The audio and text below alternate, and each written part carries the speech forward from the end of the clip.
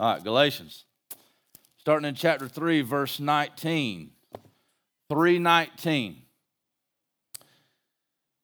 I'm excited about this message, but I'm excited about tonight. I think that this has implications for tonight, and I didn't plan it this way, but the Lord is divine in all of His plans and all of His ways, and He oftentimes works it out that things would have emphasis and things would happen that would perfectly line up the way that they need to line up. He uses sinful men to do that. He uses sinful circumstances. He uses indifferent circumstances that we don't understand exactly what's going on, but God understands what's going on, and God has greater plans that He's working out through the hard times, such as the loss of a loved one, or through just times of indifference that we're doing things and we don't really understand why we're doing it or how we're doing it, but we see further down the road, we see what God had in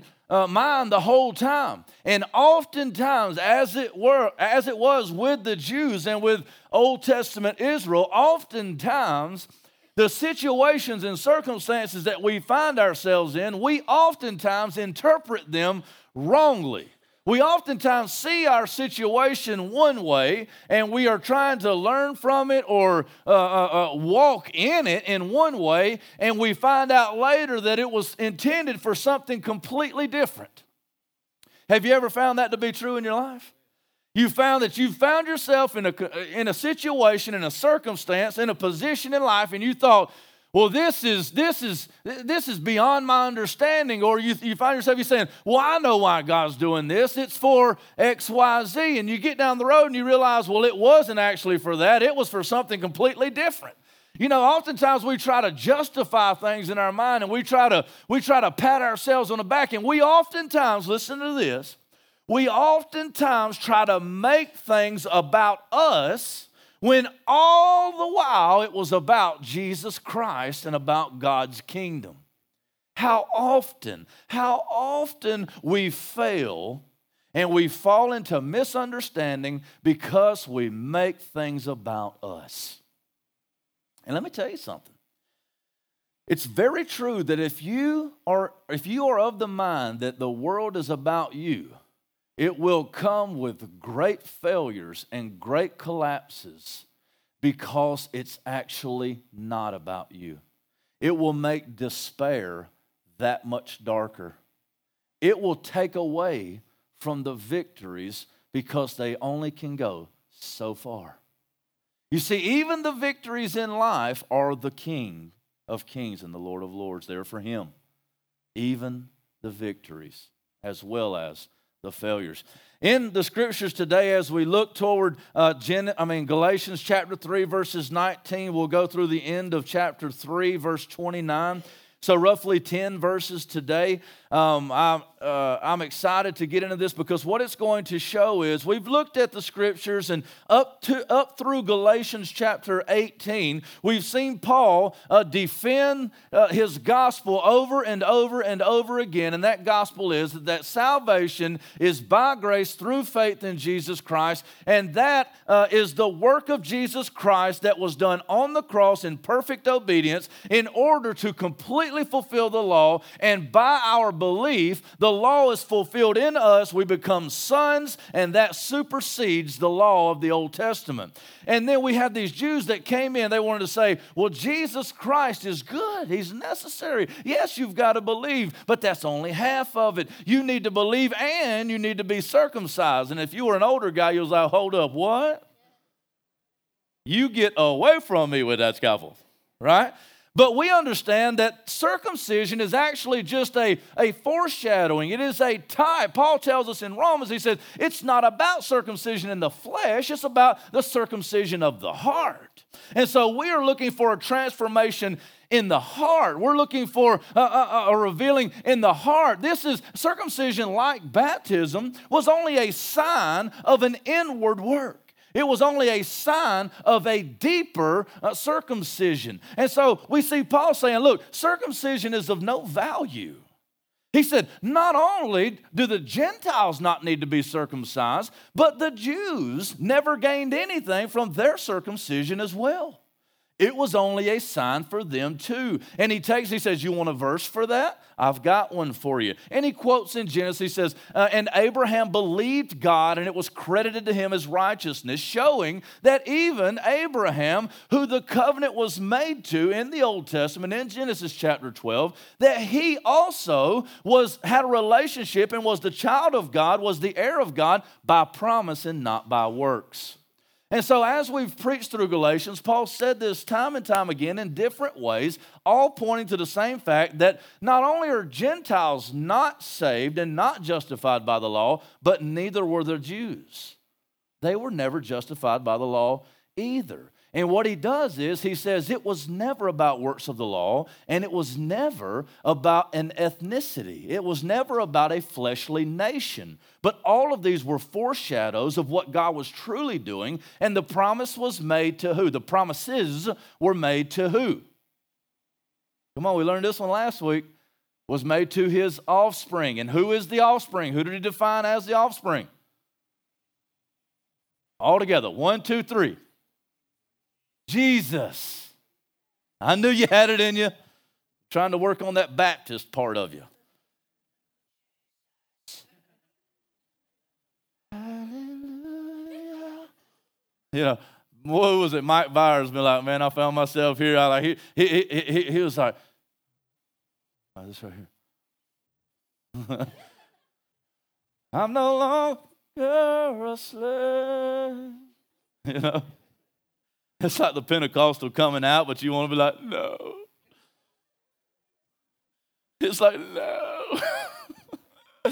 So we're looking at Galatians 19, we're picking up, and what Paul's going to say is all the way up to this point, he says, the law is not, the law is not, the law is not, the law is not, the law is not, the law is not. Did you get it? The law is not, the law is not. The law is not the beginning of justification.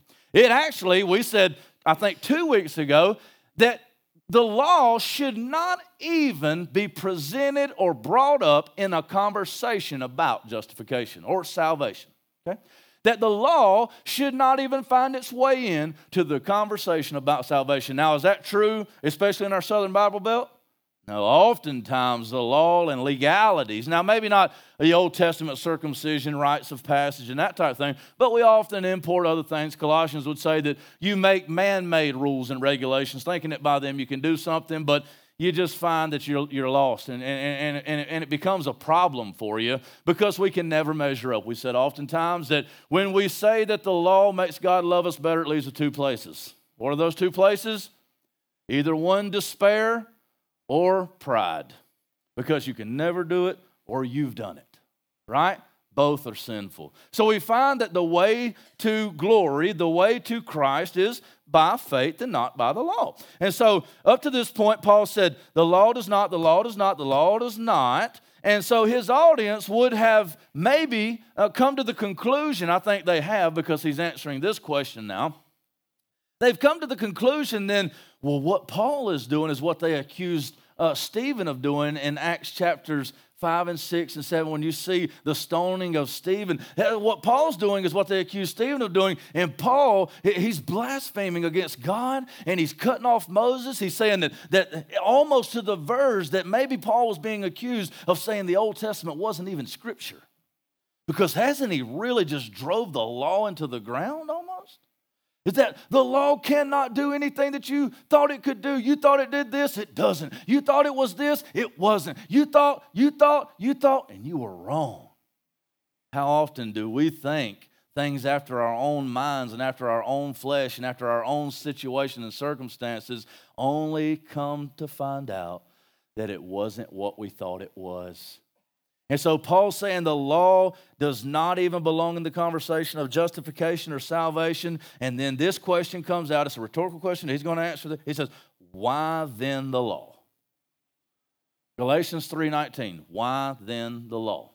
Okay, so Paul says, now the law is not to justify the Gentiles or the Jews. Abraham even was justified by faith, and then the law came, he's going to say 430 years after he promised Abraham that he would be a father of great nation, and his offspring, who he defined as Jesus Christ, would be blessed with all of these promises, all the promises of the Spirit he defines. And then he says, so the law came 430 years later. He goes on. We read last week in Galatians 3:18, he says, now if a covenant or a promise is made, if a covenant is made, it will never be added to once it's ratified, once it's signed, once it's agreed on, and God said, I promise you this, then I'm not going to change it. And Paul says he's said up to this point, he said the promise was never enacted by the law. The children of the promise were not those of the flesh, were not those of the works of the law, but they were by faith the children of Abraham. So it is anybody who is by faith, those are the children of Abraham. Those are the one who are the elect of God. That is the church. That is true Israel. Those are the ones who are set apart from the beginning of time to be the children of God. Now he said, so why did God put the law there ever in the first place? Why did he do it? He says, why then the law? So today we are going to get into why did God give the law? Now we've already looked at one particular aspect of the law and why it was given. Do you remember what we said? Are you learning as we're going through? What did we say was one of the reasons that the law can be used in the believer's life today? Huh? You got it. A sign. It's an evidence. Good, Jake. That's good. Speak up, brother. You got it. It's a sign. We look at our lives and we compare it to the law, not that we would be justified by the law, but that our faith would be evidenced by our working out of the law. So does the law have a place? Is the law evil? No, may it never be. God forbid. Is the law good? Yes. Does the law have a purpose? Yes. The problem is when we fail to make the distinction between the law as the justifier and what it was truly intended to do. So we say one thing we've already talked about, Jake hit it, was that it's a sign. It's an evidence that someone has truly been saved, that they truly have the Spirit living within them. And when they walk these laws out, when they fulfill the commands of God, then they do so to the evidence that they've truly been born again and they're a set-apart people, that they're counter-cultural. Those of you who claim to know Christ, but there's no difference in your life, you can't tell any difference between you and the world, then I'm not telling you that you're not saved, because that's God's prerogative, not mine. But I'm telling you that I can't tell you're saved, and that should scare the bejesus out of you. Because I believe that once you're saved, you're always saved. I believe in the perseverance of the saints. I do. I believe in the keeping and the security of a believer. I believe in that. But I also believe that the only person that can take comfort in the doctrine of the security of the believer, the perseverance of the saints, is the one who is presently walking out his faith. For those who truly know God, they will persevere until the end. Humps and bumps along the way. That's why I don't know. That's why I on this side, that's why I as a person, I can't tell. I look at you today and you're sinning. I'm like, man, this guy's an unregenerate piece. My wife said, don't finish the sentence. And then the next day he repents and he loves Jesus and he's got fruit. And I'm like, this guy is a schizophrenic. I don't know what he is, right? I don't know what, so I can't judge. Now I can look at a brother out of love and say, you claim to be a brother, but your tree's got nasty fruit. You rotted up. And that ain't what the Bible says you should have on your limb. And he's like, well, a worm got in that one. And I'm saying you need to shake it off. Shake it off and get with the program. You need to press it. So we see the law. That's one aspect of the law. But now he's going to go further and he's going to show a few more implications. So let's stand to our feet as we read the Word of God out of respect for the Word of God. And let's get into this because it's extremely interesting. Galatians chapter 3, verse 19 says this, why then the law? It was added because of transgressions until. That's going to be a very important word because until shows a temporary nature. It shows this temporal aspect of its being, of its reality. Until the offspring, which he defined, should come to whom the promise had been made, and it was put in place through angels by an intermediary or a mediator. Now an intermediary implies more than one, but God is one. Is the law then contrary to the promises of God? There's another question to show another purpose. Is the law then contrary to the promises of God? Certainly not, or may it never be. God forbid, he's saying. For if a law had been given that could give life, then righteousness would indeed be by the law. But the Scripture imprisoned everything under sin so that the promise by faith in Jesus Christ might be given to those who believe. I think that's our thesis for what the law is intended for. But let's continue on. Now, before faith came, we were held captive under the law, imprisoned until the coming faith would be revealed. So then, the law was our guardian until Christ came in order that we might be justified by faith. But now that faith has come, we are no longer under a guardian. For in Christ Jesus, you are all sons. That's going to be important. The big distinction is those who are not of the family and only in here for a while, and those who are family. Are you family or are you a faker? Are you an imposter? Have you snuck your way in to enjoy the benefits of the family? And you're really an outsider, or are you part of the family? Are you a son? So, for in Christ Jesus you are all sons of God through faith. For as many of you as were baptized into Christ have put on Christ. Here's huge. This is huge. There is neither Jew nor Greek. There is neither slave nor free. There is no male and female, for you are all one in Christ Jesus. And if you are Christ, then you are Abraham's offspring. Bam! Heirs according to the promise. That's huge. That's huge. Oh, y'all didn't get that? Come on. You may be seated. I thought it was huge, huge. May God bless the reading and the hearing of his word. You see, this is exciting right here because now I have learned through Paul that law has no part of my justification, but by faith I have become a child of God. I have received the spirit of adoptions as sons by which we cry out, Abba, Father. We will read those scriptures here in just a little bit. I am a part of the family. I am no longer under law. I am not obligated to the law. Many people think that's a dangerous statement. But you who are children are no longer obligated to the law.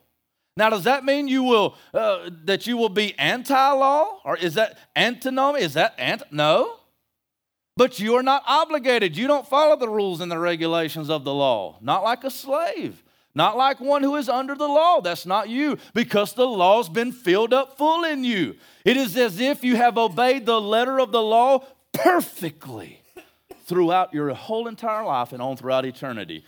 That imparted righteousness was secured by Christ through the cross and through the resurrection and the sending of the Holy Spirit to place that fulfillment inside of you, and it will work itself out. So let's look at a few things right here. As we open up the scriptures to Galatians 3, and we just read these, Paul says, why then the law? And he's going to go on to explain. Okay, let's go. He says it was added because of transgressions. Let's stop right there. It was added because of transgressions. Now, this sentence, or this part of a sentence right here, can pose a little bit of an issue depending on how we look at it and how we allow it to speak to us. And I think that there's some hidden things in here that we can pull out if we understand how the sentence is formulated and how it all works together. If I had my whiteboard up here, I'd draw on a little bit, but I don't, and that's okay. So if we look at these and we say, why then the law? He says it was added because of transgressions. Now, that because right there is showing a purpose. But what we've got to ask ourselves is he talking about the transgressions that were before the law came, or is he talking about transgressions that would come later? Because it could read, for instance, like this. The law then was added because of transgressions that had been committed in order to do something with them. Agreed? It could read that way, right? So because of transgressions, what does that mean? Was it the sins that had been committed? We need to stop doing these sins, and so the law came, and it's going to help us to overcome this type of behavior? Or is he saying that the law was added because of transgressions that were about to come? Because, see, the transgressions was what made the law come. This is why the law was added. But I think that we can look at other parts of the Scripture and see that both of these have some legitimacy. But I think that the primary purposes of Paul in this letter and in this time is about the transgressions that would come. Now, I'm going to make a distinction here that Martin Luther makes in his. I think he hits the nail on the head. He says there was two primary purposes for the law. If you're taking notes and writing these down, you can write this down. There were two primary purposes for the law of Moses. Okay, now we're talking about the law of Moses, not the law of Christ. The law of Moses was given at Mount Sinai. It was given through the Levitical system and the ritualistic stuff and sacrifices. Two main purposes of why this law was given. Number one, civil restraint. Civil restraint. Mickey and I had a conversation about this 2-3 months ago, maybe talked to some of you about it. In one way, the Old Testament Levitical law, the Old Testament law at Mount Sinai, the 10 Commandments, in one way we can look at that and say, well, no, we agree that this doesn't justify, but these are really good moral rules that should guide any society and are legitimately applied to any country or governmental system. And if you look at our governments around the world, generally speaking, the 10 Commandments could really serve, and I think do serve, as a foundation. Now, they might say, they might not have went to the Bible and got the 10 Commandments, but God's law is law, and His truth is truth no matter where they thought they got it from. It was established here. So we can look at the 10 Commandments and look at the governmental systems of the world, and we can say, the 10 Commandments really serve as a really good basis for any governmental system to really restrain evil within an evil people. And who are evil people? All y'all, right? All of us are. Before Christ, all of us, there's none righteous, no, not one. And so we see one very basic function of God's law, of His Levitical system. It was to restrain, it was for civil restraint, to restrain evil for the good benefit of the people, for the good practical benefit of the people, okay? So that's number one. I think that was given. That has no salvific or salvation. It has no implications of salvation, okay? It was just good, practical stuff that would keep the civil restraint within the people. Secondly, now this has some salvific or some salvific is just like a plan of salvation. It's when you talk about salvation. I don't want to use words that you don't understand. I want you to understand them. Everybody says you need to take your messages down to here. Well, the problem is I want y'all to come up to here. All right? So I don't need to stay down here all the time. Now I'm going to put a cookie on the shelf, okay? You get your cookie. All right, I'll put a bottle up there. You suck on it for a little while, and then get on up a little bit to the next shelf, okay? We're going to work it this way right here, right? Everybody do like this. Say, work it, preacher.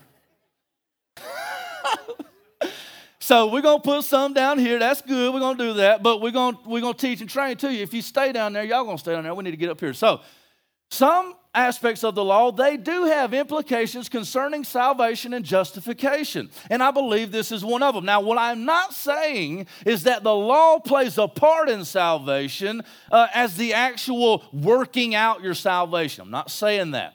That God works out your salvation, okay? That God is at work in you both to will and to work for His good pleasure. But what we see the law doing, and what Paul's going to really focus on here, is that it is, number one, civil restraint, but number two, and most importantly, it brings sinful awareness.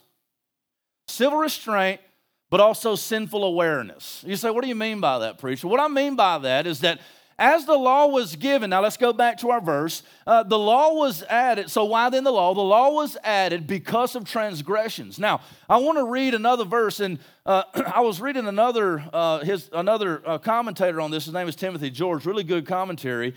And he made a statement, and I think he's just right on the money. He said, he said that what we find is that Romans, the book of Romans that Paul wrote, is actually our best commentary on Galatians. So as we look to let the Scripture interpret the Scripture, we need to let the Scripture and other works that Paul wrote have the first shot at interpreting anything that we might not understand. Does that make sense? So Paul over in Romans, which was written after Galatians, he goes a little bit farther into this, and he writes this in Romans chapter 5, verse 20. He says this. Now we're going to back up and do 18, and just remember the same word trespass was used. So let's go back and let's read Galatians, and then we're going to go and read Romans, and you see what I'm talking about. So Galatians 3:19, why then the law? It was added because of transgressions. Trespass, that same word, that same idea there, until the offspring should come to whom the promise had been made. But let's back up. It was added because of transgressions or trespasses or sins, that type of idea. Now listen to Romans 5:20, or starting in 18. Therefore, as one trespass led to condemnation for all men, so one act of righteousness leads to justification and life for all men. For as by the one man's disobedience the many were made sinners, so by the one man's obedience the many will be made righteous. Here it is. Now the law came in. That's that same idea. The law was added. It came in. It took us to a new place. It showed us something different. Now the law came in to increase the trespass. To increase the trespass, but where sin increased, grace abounded all the more. So that as sin reigned in death, grace also might reign through righteousness, leading to eternal life through Jesus Christ our Lord. Now, what does that mean? It says, as the law came in, it served to increase the trespass, to increase the transgression. So the law that God gave, it made us aware of more sin. When the law comes in, does it not make sin grow? Now you say, well, that sounds like an evil law, Brandon. That sounds like it's just why would a loving God do that? That was mean of him. But what was God doing? Was it unloving of God to set a law out there that would even make our sin multiply? Well, we got to ask ourselves a question. A legitimate question comes out right there. If rules are set on you, and because the rule is there, you break the rule, is it the lawgiver or the rule giver that is to blame, or is it the person who broke the law or the rule to blame? The person who broke the rule. Amen. When God puts a regulation on us, is it a good regulation? Is the law good, perfect, and righteous in every way? Yes, we'll read that again in here in a second. The law is perfect. It's perfect. And if you would perfectly obey the law, then there wouldn't be a need for Jesus Christ to come. But what the law does is show you just how wicked you are so that you might turn to Christ. And the more you try to keep the law, the worse you become. This is amazing because Paul's going to say, you who started out good, why have you turned away? Foolish Galatians, who has bewitched you? Did you receive the things of the Spirit by the works of the law or by faith? And now, as we are Christians, we try to enter back through the gate of the law, and it makes things worse. Listen, I'll give you a very practical example on this. Let me speak to the family for just a second before I give the example. And when I say family, I mean true believers in the room. If you've sinned against God, if you've broken the law, if you've broken the commandments, your way back to God and back to relationship with Him, not that you ever even really stepped out of it, but your way back to peace is not by strictly punishing your flesh and obeying the law. As a matter of fact, when you try to do that, it makes things worse. And here's how. So I go into a room, my kitchen. We've got sweets all over our kitchen now for some reason. Well, I know the reason. It was Ezekiel's birthday. There's cupcakes, brownies. Ooh, there's ice cream in the freezer. Now, I could use myself, and I'm going to use my son. I don't want to tell on myself, okay? But Asher can be in the kitchen, surrounded by delightful dishes, wonderful delicacies, icing that comes up. But he's unaware, playing with his toys on the floor, not breaking any laws, not breaking any rules. He ain't even thinking about that cupcake. But I come into the room and I peek my head around the corner and I go, Asher, do not eat that cupcake. I come back in, he's got it all over his face. He wasn't going to eat that cupcake. He hadn't sinned. But I said, don't eat the cupcake.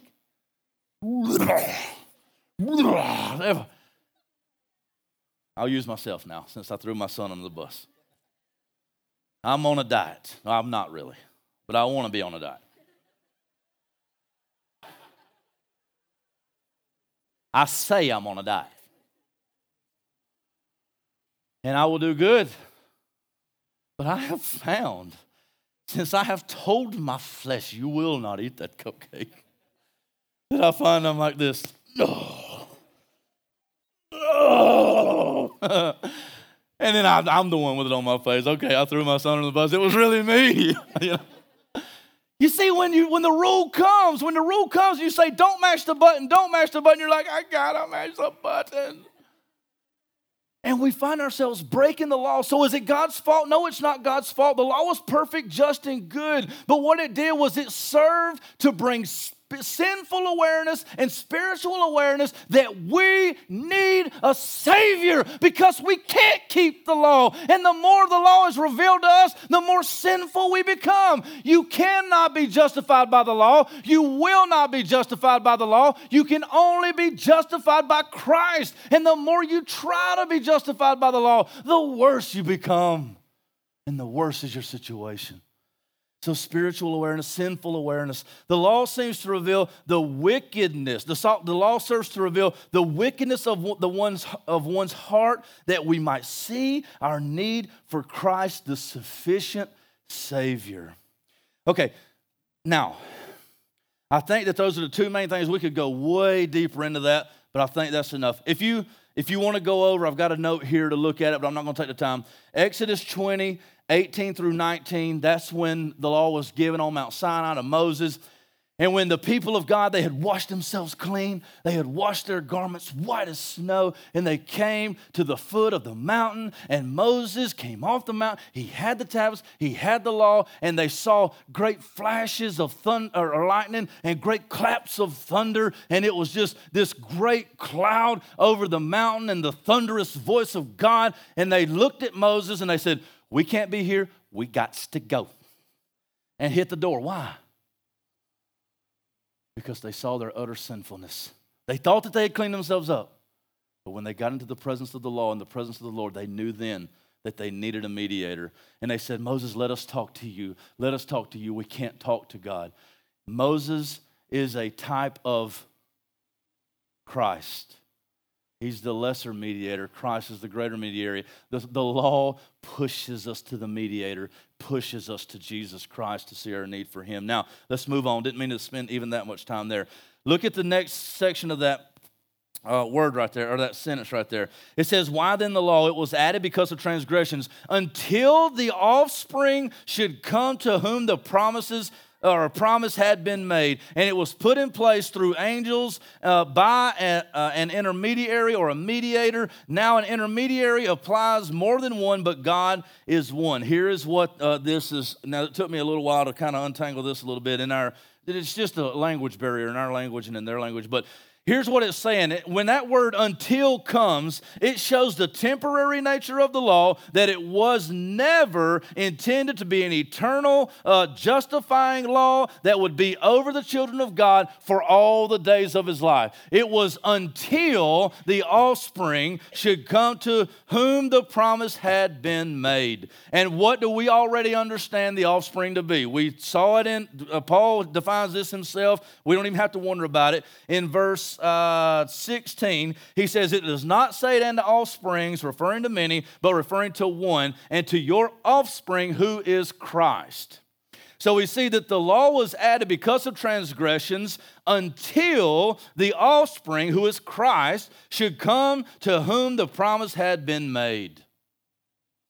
Now we know the promise had been made to Abraham's offspring, and those who by being born into that family would become heirs to the throne. The promises were made to Christ and anyone who would have faith in Jesus Christ. We understand the children of Abraham, the true children of God, the true Israel, the church, the bride. We understand that to be all of those who by faith would enter into God's family and become God's children. The text is clearly pointing out here that the law was added because of transgressions until the offspring should come to whom the promise had been made. Has the offspring come? Yes, it has. Christ has come. He has done the work. He has fulfilled the law. He has paid the price, the propitiation for sins to justify us before God in his sacrificial atonement. So we see that this shows that the temporary nature of the law, and we read the same thing in Colossians 2:14 and in Matthew 5:17 through 18. I won't read both, but I will show you Matthew 5:17 and 18 says this. This is Jesus' words recorded by Matthew, says this, do not think that I have come to abolish the law or the prophets. I did not come to abolish them. I did not come to cut them off and say they're worthless.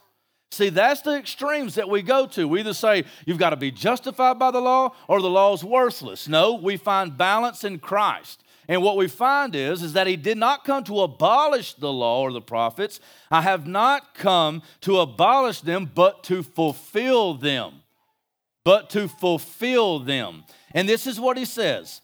For truly I say to you, until heaven and earth pass away, not an iota, not a dot will pass from the law until all is accomplished. Jesus Christ accomplished it at the cross and as he came out of the tomb. And what we find is, and I can't go to all the places, all over Scripture, Hebrews chapter 8 says, what we find then, that this law that served this thing, what we find then is that it's becoming obsolete. It is growing dim and is becoming obsolete. It is no longer applied to the children of God. But let's go on, because I want to show you now that I don't want to just skip over this, but I want to show you this in passing because I really want to get to verses 21 through the end of the chapter. When he says here, now he says, the offspring should come to whom the promise had been made, and it was put in place through angels by a mediator. Now, an intermediary or a mediator implies more than one, but God is one. That kind of threw me off a little bit because he hasn't talked about angels or how the law was given in this section. But as I did a little research, I find that, and you can jot these down if you want to look at them yourself, in Acts 7:38 and 53, and then in Hebrews chapter 2, verse 2, he tells us then that the laws that were written on the tablets at Mount Sinai were actually given by angels to Moses. I'll read one of them just because I don't want you to think that I'm making this up or anything, but I think you trust me more than that, but I got to get it in the Word. It says like this. Hebrews chapter 2, verse 2 says this. I'll read verse 1, 2. Therefore, we must pay much closer attention to what we have heard, lest we drift away from it. For since the message declared by angels proved to be reliable, and every transgression or disobedience received a just retribution, how shall we escape if we neglect such great a salvation? And so that was the law given to Moses by the angels, and he's saying is that if you think that was holding, and he makes a distinction between the law of Moses and the law of Christ, how shall we escape if we neglect this law, the law of the Spirit, the law of Christ? How shall we escape if we neglect such a great salvation? So what he's doing here in Galatians chapter 3, verses the last 19b and 20, he's saying that the law that was given by angels, the intermediaries, to Moses, it was a lesser law than that which he gave through Christ. Because this had to come by angels to another, which was Moses, a mediator, not the God-man mediator, but a type of Christ. It was given from God by angels to Moses, to the people. And so this was a chain here that was given to do something lesser than the promise that God made directly to Abraham and his descendants. You see that? All he's doing is he's pointing out the superiority of the law of Christ or of justification by faith over the law of Moses. So the law is good, it's perfect and holy, but it's not as good as the law of Christ or justification by faith. Does that make sense? Everybody got that? Okay, so let's move on here. He's elevating justification by faith over the law. He said the law was never intended to justify. What it was intended to do was, number one, civil restraint, just practically speaking. And number two, it was to show you just how utterly sinful you were. And the closer you get to the law, the closer you get to the scriptures, the more sinful you become and the more sinful you realize you are, until you fall into your face and cry out to the King of Kings and Lord of Lords, because you realize you cannot make it yourself. The law then served to drive us to Jesus Christ. Now, he goes on with another question. He says, is the law then contrary to the promises of God? He says, is the law bad then? Was the law working against us? Was the law evil, if that's what it was? You know, it said, so that transgressions might so that trespasses might increase? It was added because of transgressions. Does that mean that it's contrary then? Is it opposed to God's promises? And Paul uses this term that I think there's like 14 instances, 11 or 12 of them are his. And he says, certainly not, or it's also translated, God forbid, may it never be, is what Paul's saying. It's not contrary to the promises, but it's right in line with the promises. He says, for if a law had been given that could give life, then righteousness would indeed be by the law. He said it's not. It's not opposed to the promise. In order for the law to be in opposition to the promise, it would have to offer an alternative salvation. You see? If the law did what the Jews said it would do, it couldn't be in line with the gospel of Jesus Christ. Because the gospel of Christ says there is salvation but by one man, the God-man who died on the cross in our place so that we might receive the Spirit and the law might be fulfilled in us. Now, if the law had been given that could have brought righteousness, then it would be opposed to the promise, because then it would offer a competing alternative, a competing salvation, a competing justification. He says, but that's not the case. He said, it's not the case. He said, but the Scripture imprisoned everything under sin so that the promise by faith in Jesus Christ might be given to those who believe. Here is our thesis. He says, no, the law was not to give us a righteousness that would compete with Jesus Christ, but they worked together. You see, this is the problem with many systems of doctrine and many systems of theology that would say, well, God was doing one thing in the beginning with one people, and then he stopped that, and he started another thing with another people in another way. And Paul says, no, these are not competing systems. These are not competing ways that we would get to God one time and get to God another time. But this has been one thing from the very beginning. It's been one line, the redemptive line brought by Jesus Christ to the elect people of God, who he would go and get no matter what. And everything that has happened in human history has in many ways happened so that you would be here right now, in this time, in this place, hearing of Jesus Christ, being born again through faith in him. Randy, wake up. I'm here, coach. Everything served its purpose. Every law, it was not opposed. It was not contrary to. It was not against. It was not in opposition, but it was in line with the promise the whole time. And it was a large driving force that would bring the sons of God to redemption and to the regeneration that they would experience through Christ. Amen? Amen. It's always been this way to the beginning. And he says, but the scripture imprisoned everything under sin so that the promise by faith in Jesus Christ might be given to those who believe. You say, preacher, you sure are saying elect a lot. You sure are saying, look, I don't know who's going to be saved. You say, who's the elect of God? Those who believe. Who will believe? Anybody who will. But I thought they were elect. They are. Has God got a particular people for a particular time? Yes, he does. Who are they? Whoever will believe. Whosoever will may come. Revelation. Before the foundations of the world, you've been predestined in Christ. Yes, we say amen and amen. You see, God had a purpose in the law that it would serve to bring anyone who would believe to Jesus Christ. There's not two, but there's one. This is the purpose of the law. You say, what's the purpose of the law? To be obeyed? No. To be disobeyed. Did you hear what the preacher just said? The purpose of the law is to be broken. That it would drive you to the one who has obeyed it. Come on, you got to write that down somewhere or something.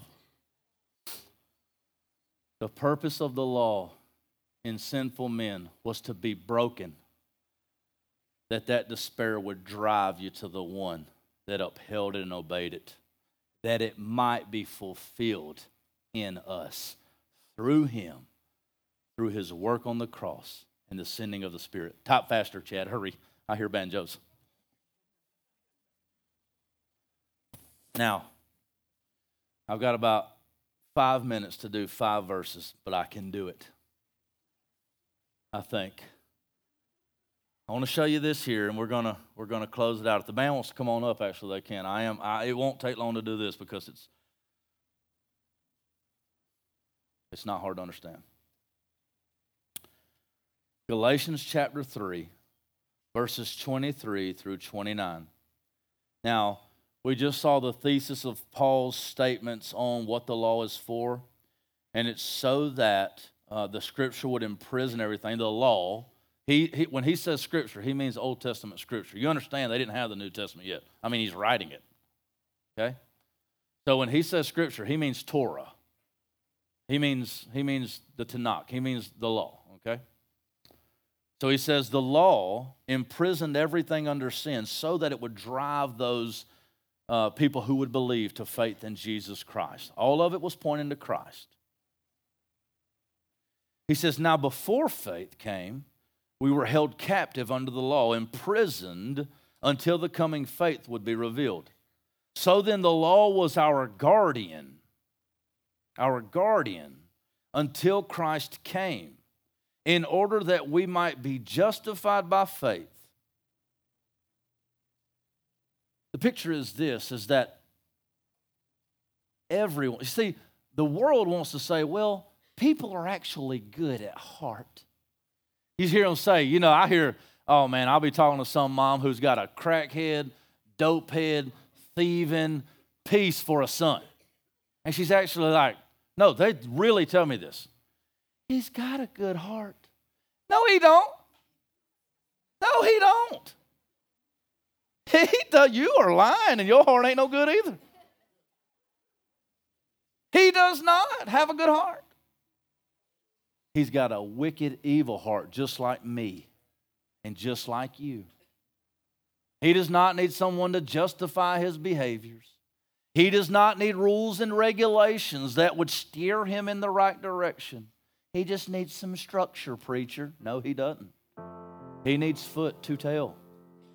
By Jesus. Literally, he needs Jesus to blind him like he did Paul. To utterly cut off any hope from this world. Did you ever see that's what happened to Paul? You see, Paul hoped in what he saw. He hoped in all of his he was a law-abiding citizen. Paul hoped in all of his Pharisaical perfections. He said, I was a Pharisee of Pharisees. I had it going on. But he was struck blind, and all of his hope at being somebody was snatched away from him in an instant. That's what the law does. It helps us to see that we're in prison.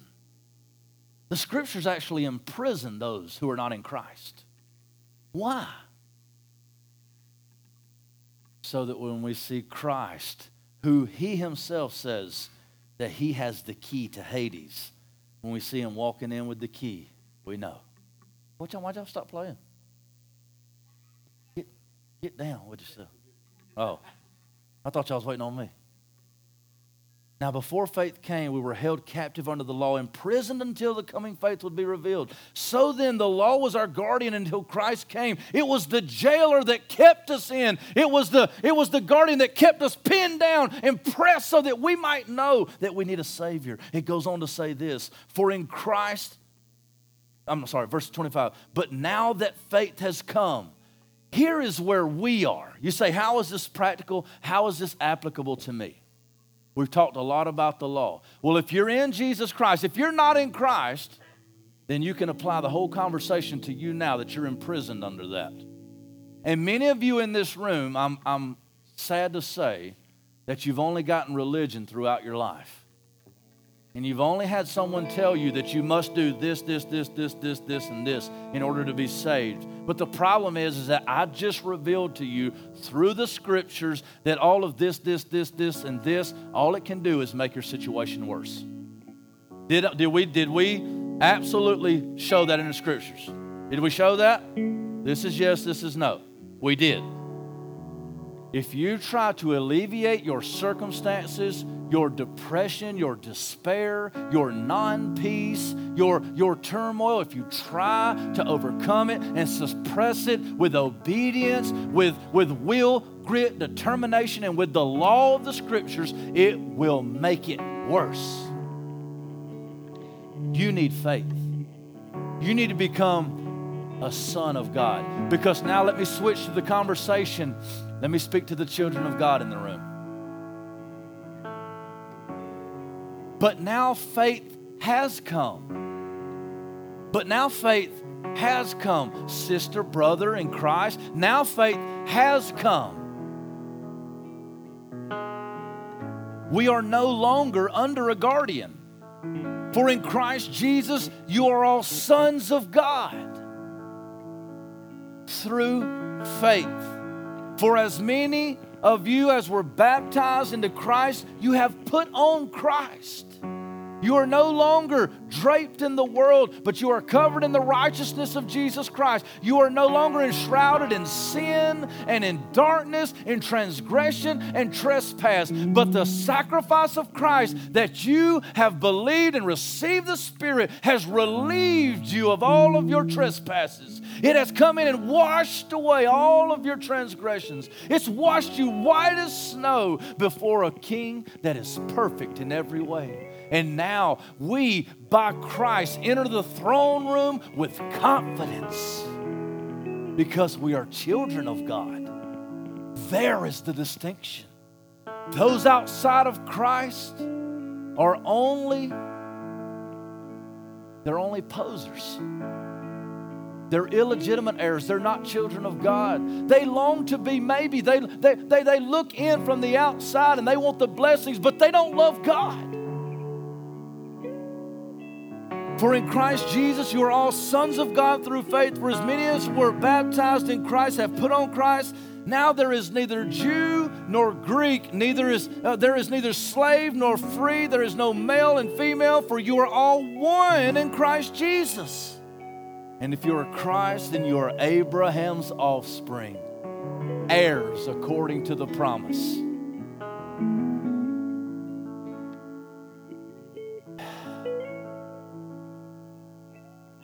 You can be a child of God, freed from the law. You see, that's Paul's whole point. And as we all stand to our feet, we'll close out here. This is Paul's whole point. So Paul goes into this big excursus on what the law was intended to do. And the law was intended to give some civil restraint, but that's not what he's talking about here.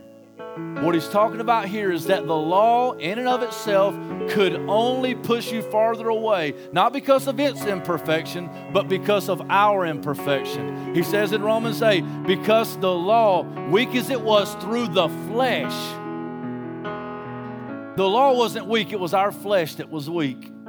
And the closer we get to the law, the more sinful we realize. And the more we realize we need a Savior. So it pushes us to Jesus Christ. And in this very hour, I say to you that all who call upon the name of the Lord shall be saved.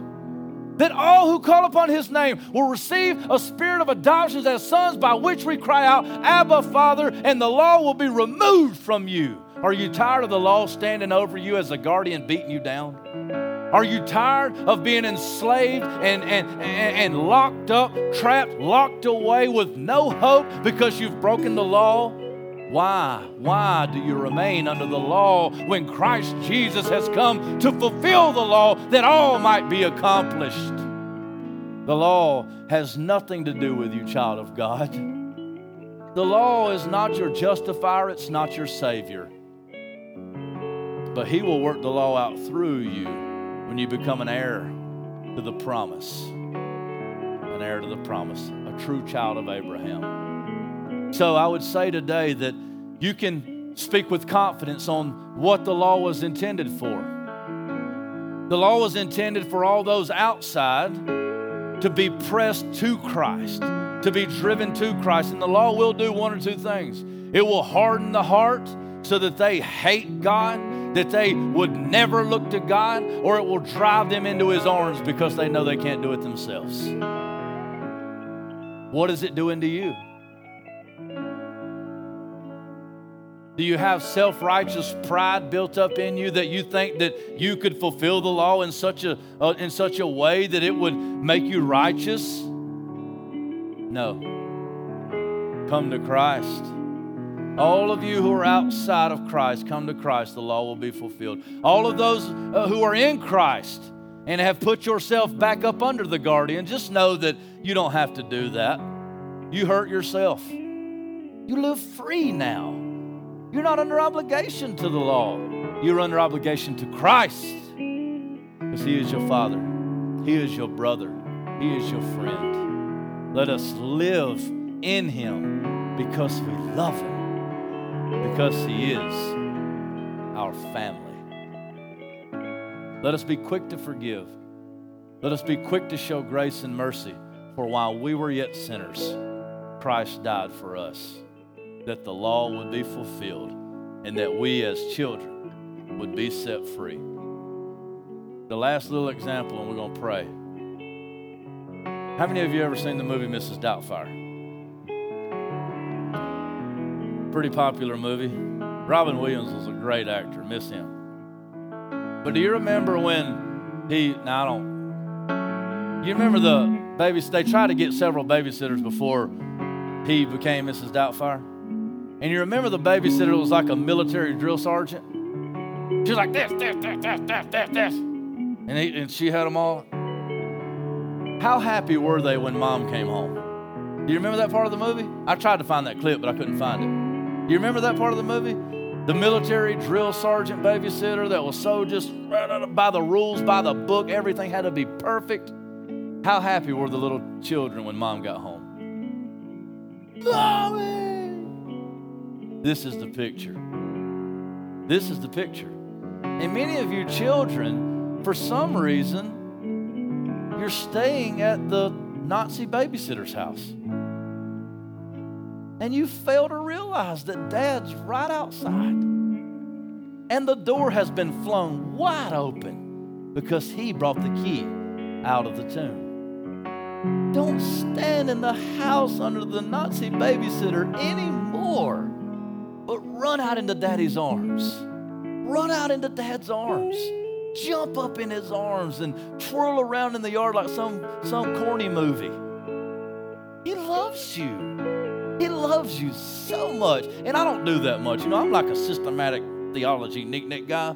But let me tell you, God really does love you so much. He loves you. He longs to just throw his arms around you and pick you up and swing you around. He does. Let's do that today. It's Thanksgiving. Let's just tell him how thankful we are, how much we love him. Isn't he good? Isn't he good, church? He's good. Amen. Amen. He's good. Respond as God has moved in your heart. If you're not a child of God and you would like to give your heart to God today, if the Lord's been moving in you and speaking to you and calling to you, give your heart to him today. You don't need me to do that, but if you'd like for me to talk to you, I'll be right up here worshiping or praying or something. If you want me to talk to you, I will. But you don't have to have me. Give him your heart. Confess your sins. Confess that he is God, that God raised him from the dead. Give your heart today. I love you guys. Let's worship him and be thankful.